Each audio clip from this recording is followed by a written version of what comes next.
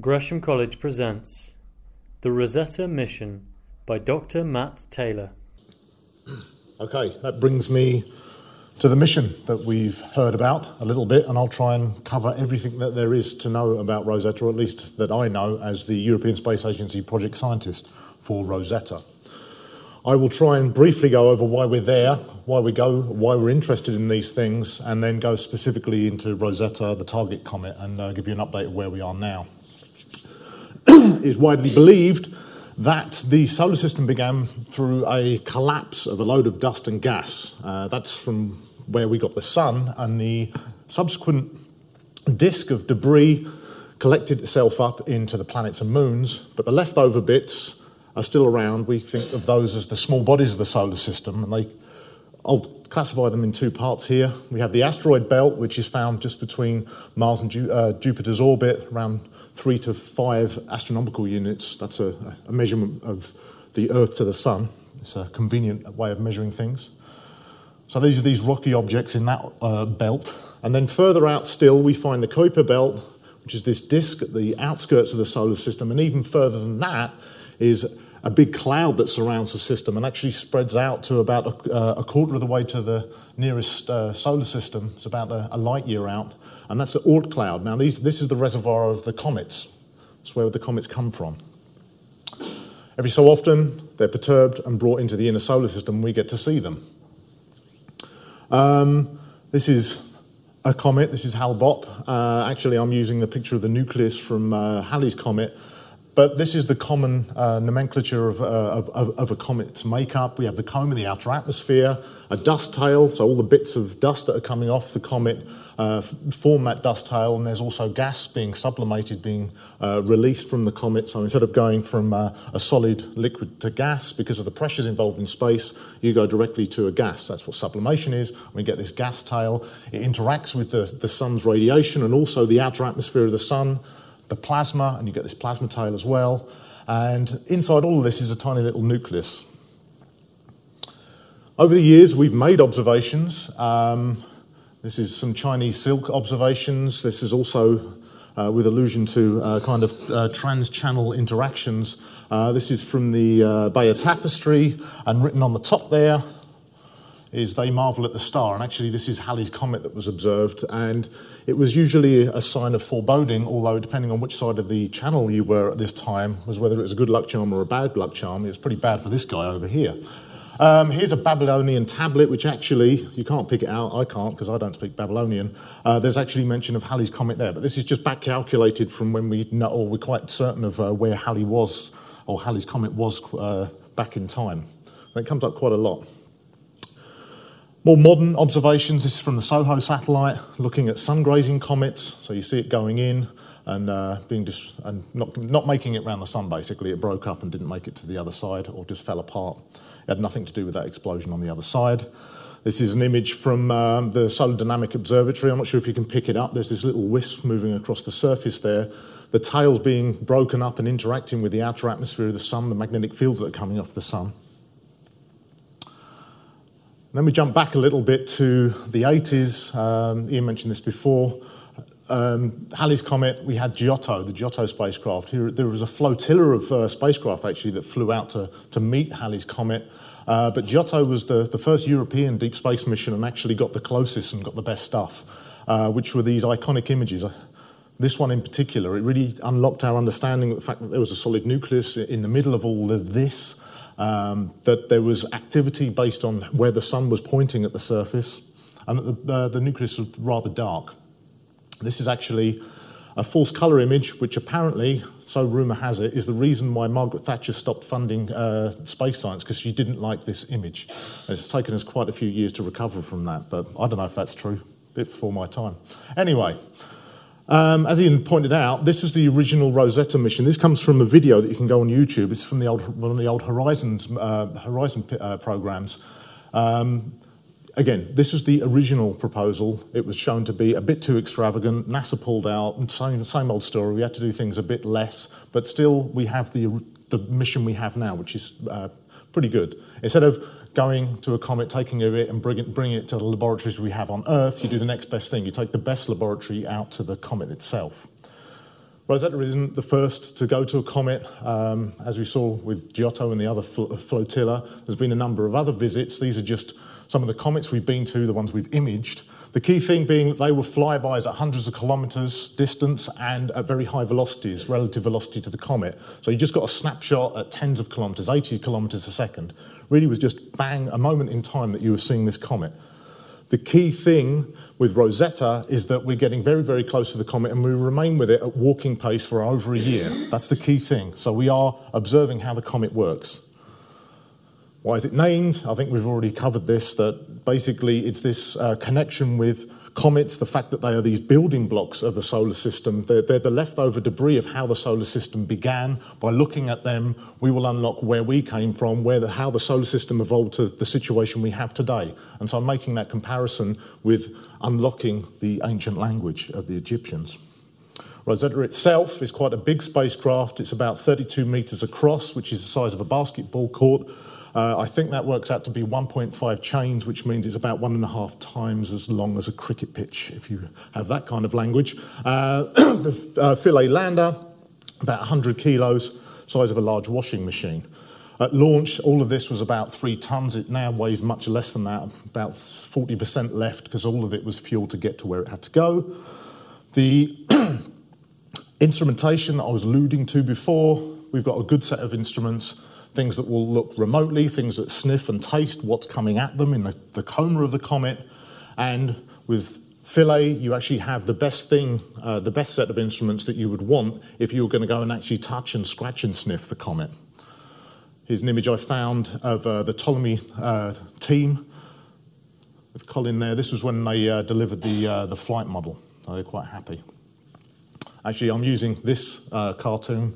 So I actually got this from Colin from a talk that he gave a year or so ago. This is the target comet, Churyumov-Gerasimenko, or, yes, it could have been Smith or Jones. This is what we thought it looked like even this time last year. We thought it looked like a big grey splodgy potato, about 4 kilometres across. It's got an orbit that goes just outside of Jupiter. It's a Jupiter-class comet. It takes about 6 or so years. We chose this one because you have to have some kind of predictability in comets, so we choose a periodic comet. That's the one we went to. It's difficult to get to, though, so we had to launch in 2004 and chase down the comet. We did that by doing a number of flybys. Even though we had 3 tons of spacecraft, we had to get that off the ground. That's not enough fuel to get you out to the orbit of the comet. We had to use the gravity of the Earth and Mars, doing these swing bys to get us out to the right radius, the right orbit to catch up with the comet. On the way, we could do fun stuff like a selfie. This is actually from the images on the Philae lander, so on the Papoose kind of view, looking down the solar panel and looking at Mars. We were also doing a lot of science in these flybys as well. We also went past a couple of asteroids, Lutetia and Steins. There's some plasma information that we gained, so the interaction between Mars and the outer atmosphere of the Sun. We did a similar investigation flying past the Earth as well. We had several flypasts, and then eventually we got so far out away from the Sun that there wasn't enough power to power most of the components on board, so we put the spacecraft into hibernation in June 2011. Just as we were doing that, we rotated the spacecraft to point towards where we were going, where the target comet was. So these are the cameras on board the spacecraft, OSIRIS, and in there somewhere is the comet. So we were kind of looking at where we were going. Then jump forward a couple of years to January last year, and we were all very apprehensive as to whether we would have a mission because we knew nothing about the spacecraft at this time. The spacecraft was programmed to come out of hibernation automatically by itself. We had no control. We didn't know whether it was there, where we were looking, whether it would come back. But we saw this little thing here, and contrary to certain people on Newsnight, this wasn't a setup. This is actually a nervous period because there are a lot of people who invested a lot of time and their lives to get to this stage, and we had a mission. And there's the celebrations at OU when we knew that we actually had a mission. We were on our way to the comet. Quite quickly after that, we went from the grey potato. No, it's not that. It looks more like this black duck, and here's a scale for you. It's still the predictions that we had based on Hubble, this grey potato, were quite good in terms of size, but we never thought we'd get such a fantastic object like this. This is a summary slide of all the science that we've picked up thus far, kind of the first, the baseline of what we believe the comet represents at the moment in terms of what its mass is, what its volume is, the kind of reflective surface. A number of the images that you see are quite grey-like, but actually the surface is very, very dark. It has an albedo, somewhere it tells you here, it's about 5 or 4%, which is much darker than asphalt. So it's a very dark object, it doesn't reflect much light, which means it's got a lot of organic material in it. There's also ice sublimating and forming a coma, and we're observing that already and kicking off. Going back to the mass, its density is something akin to cork or styrofoam. The gravity, if you were on the surface, if you can jump 4 centimetres on Earth, you'd be able to lift off and never come back to it. So it's quite a low gravity environment. So I think most of us in the room can do that. Which means it's a very alien environment, and that's the thing. You can you can kind of collect to terrestrial analogues, but sometimes that just doesn't work. Here's a recent map that's been made. These are basically morphological maps saying, well, this region has these kind of key features, and that's how you delineate between these units. There is a naming theme again, following the Egyptology. I think I'll skip on quickly here. And we still keep this, so here's the Imhotep region, this is actually at the base of the duck. We're naming things on the smaller scale as well. So you have this large scale presence of the comet, but we can look at smaller scale. So this is the Cheops boulder, this thing here. It's about 40 meters high, named after I think it's the Giza necropolis in Egypt, and the Grand Pyramid of Giza, and here it is for scale. This is an image that gets the conspiracy theorist people going. So we were doing science, we've done a lot of science with the mission, but this run-up last year as we got the rendezvous, we captured the comet as it were and started to ride alongside it from August last year, we had a very important task to do as well, and that was a priority task, and that was to sit in rooms with funny glasses on trying to work out where to land on this bloody thing. Because it was such a weird shape, it had such diverse terrain, it was a great comet, but that also means, scientifically, that also meant it was a challenge operationally to try and find somewhere to land. Ultimately, though, through our 3D glasses, and I thought this was a gimmick, to be honest with you, you think, oh, what do you need these for? It really works. You really need that to bring these 2D shapes into 3D to get an idea of the fact that you're looking down a 900-metre cliff, so that's not a good place to land. And I suffer from vertigo, so I didn't tend to want to put them glasses on much. In the end, we went for Site J, or Agilkia, which is just on the kind of the edge of this crater region, the big crater on the head of the comet.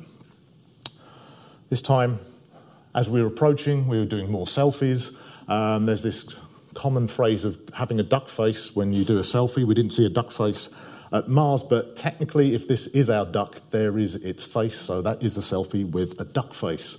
You also see that we're starting to see some emission of gas and dust from the neck region here. What followed was a massively intense amount of operations and preparations to deploy the lander. We went out to about 23 kilometres.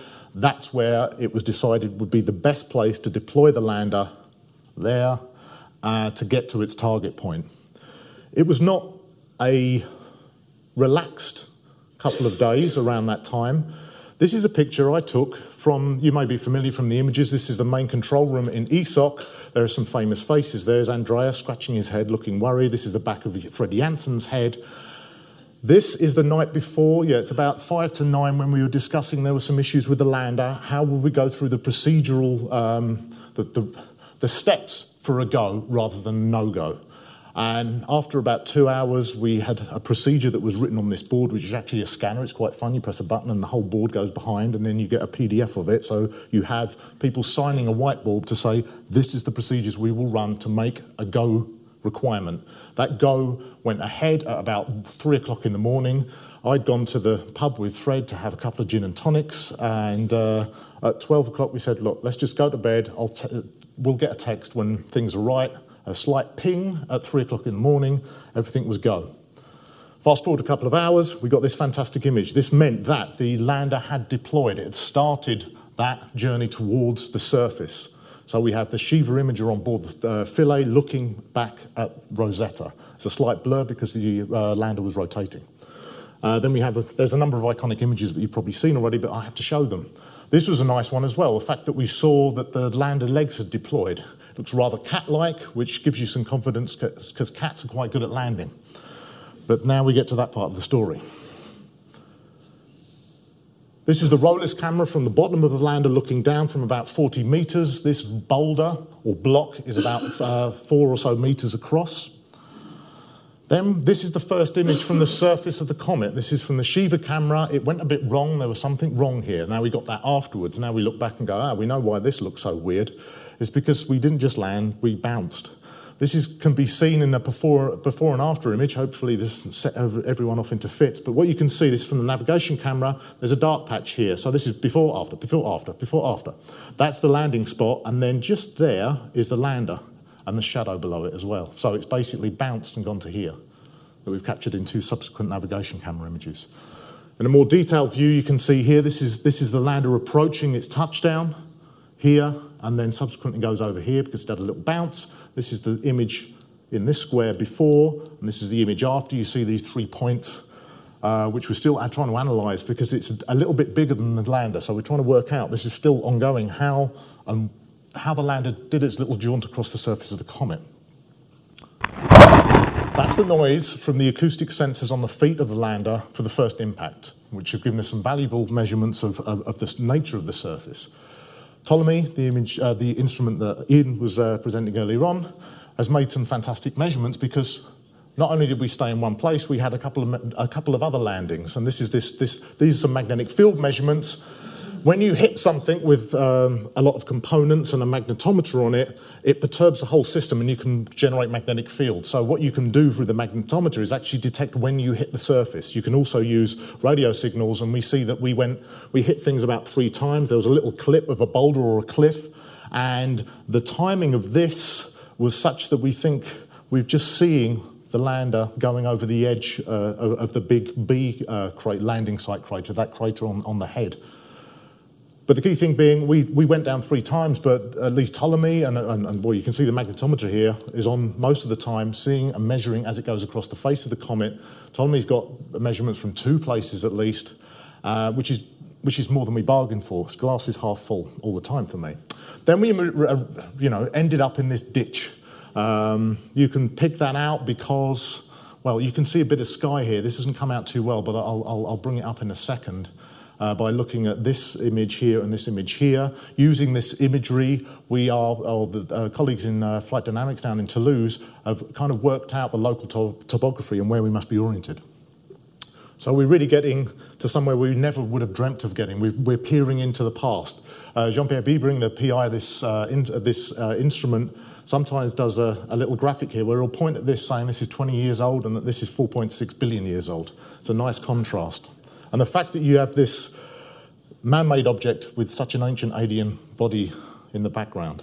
This is the other image pointing up. We've got space here, but this is the cliff that's overhanging. And these bright spots are actually the sun glinting off of the surface of the lander and beaming onto the... So we're really impacting this thing, which is nice. Right. So we had the target point. We actually got within about 120 metres of it from 23 kilometres, which is pretty good shooting. The lander just didn't like being there. It wanted to come over here instead. A couple of comments on outreach, which is something that Colin certainly was very good at and knew how to put the story out there. There are a number of colleagues here from Open University. Something that we've managed to do with that kind of effort through everyone, people like Colin being able to get out there and tell the story of science, why it's important, some colleagues here from Open University. This little chart I put down here is basically people were asked after the landing if they knew what Rosetta was, what Philae was, and these percentages are people answering correctly. Unfortunately, the UK is the lowest out of these countries, but still... I think it was a good job. Certainly, there was a presentation or a stand at the Royal Society last year that was led by Open University. Natalie Starkey was actually very a key figure in getting that going. There's Ian with hair. And I had my part, and it's part of my job to go around and tell people about the mission, as I'm doing here. And I was invited to Stratford-upon-Avon Amateur Astronomy Society and had a very nice talk, very nice interactions with the gang there, and then I met this guy, Andrew Baxter. We are friends because we have beards. And he bought me a pint and he said, I knew Colin when I was in university, so you can pick out Colin here. And he sent me this picture that I forwarded on to Judith, and there's Colin in his younger years from the University of Swansea at the time. But basically that you meet people who knew Colin and have very nice anecdotes about him and the work that he's done. And he made these kind of things possible that we're hearing about now. Right, just quickly, because I'm running out of time, where are we now? Very recently, on Valentine's Day, we did a closest approach. We've got to a stage where the outgassing of the comet is so high that it's defeating the gravitational attraction between the spacecraft and the comet. So we start doing some more strange oriented trajectories. So that we do a close approach about 6 kilometres over the surface of the comet. This is to give you an idea of the field of view of this image. And you see this little wobble is actually a raster of the camera, which you make up out of these 4 images to give you, again, this is that same belly region with the Cheops boulder, I think is actually up here a bit more. Tomorrow, there will be a release of an image from down here from the OSIRIS science camera. And it will be about 220 metres across. It's a full frame image. And you'll see the Rosetta shadow on the surface of the comet, which is pretty cool. So I shouldn't have told you, but I have. There you go. You'll see it tomorrow. I really wanted to show it today, but I can't because it's still under embargo. It's still being tweaked. But yeah, you'll have to wait till tomorrow. I've just described it for you. And as Ian was showing earlier, we're now going further out. We're seeing a lot of activity already. These boulders, some of them are up to about 2 metres in size that are from the previous apparition, actually. It's still hanging around. But we're safe because we're at walking pace. We should be okay. And what are we doing in the next year? We go through perihelion, the closest approach to the sun, in August, and then subsequently go back out away from the sun. So we have this ride along, seeing how the comet evolves, become maximum activity around perihelion, and then die off again. And we will see all of that. We'll get an idea of how the comet works. That's the key thing. And all of those observations will give us insight into any other cometary observations and make that connection, make that insight into solar system evolution, where we came from, where the water came from Earth, and why we're here fundamentally. So I'll summarise that here by saying Rosetta's the first mission to shadow a comet, travelling at this walking pace, as I've been talking about. It's the first time we've delivered something to a comet's surface like this. And it has and will give us the most information ever on a comet during its closest approach to the sun. I think it's also captured the imagination of millions and possibly, as Colin did, inspire many future scientists and engineers to go into this area and carry us off of the planet out into the universe. As we all look up, we can start going there as well. And I'll leave you with this slide that tells you where to follow us, with a nice cartoon from a book that Colin put together with these key dates. And with that, I will stop talking. Thank you very much.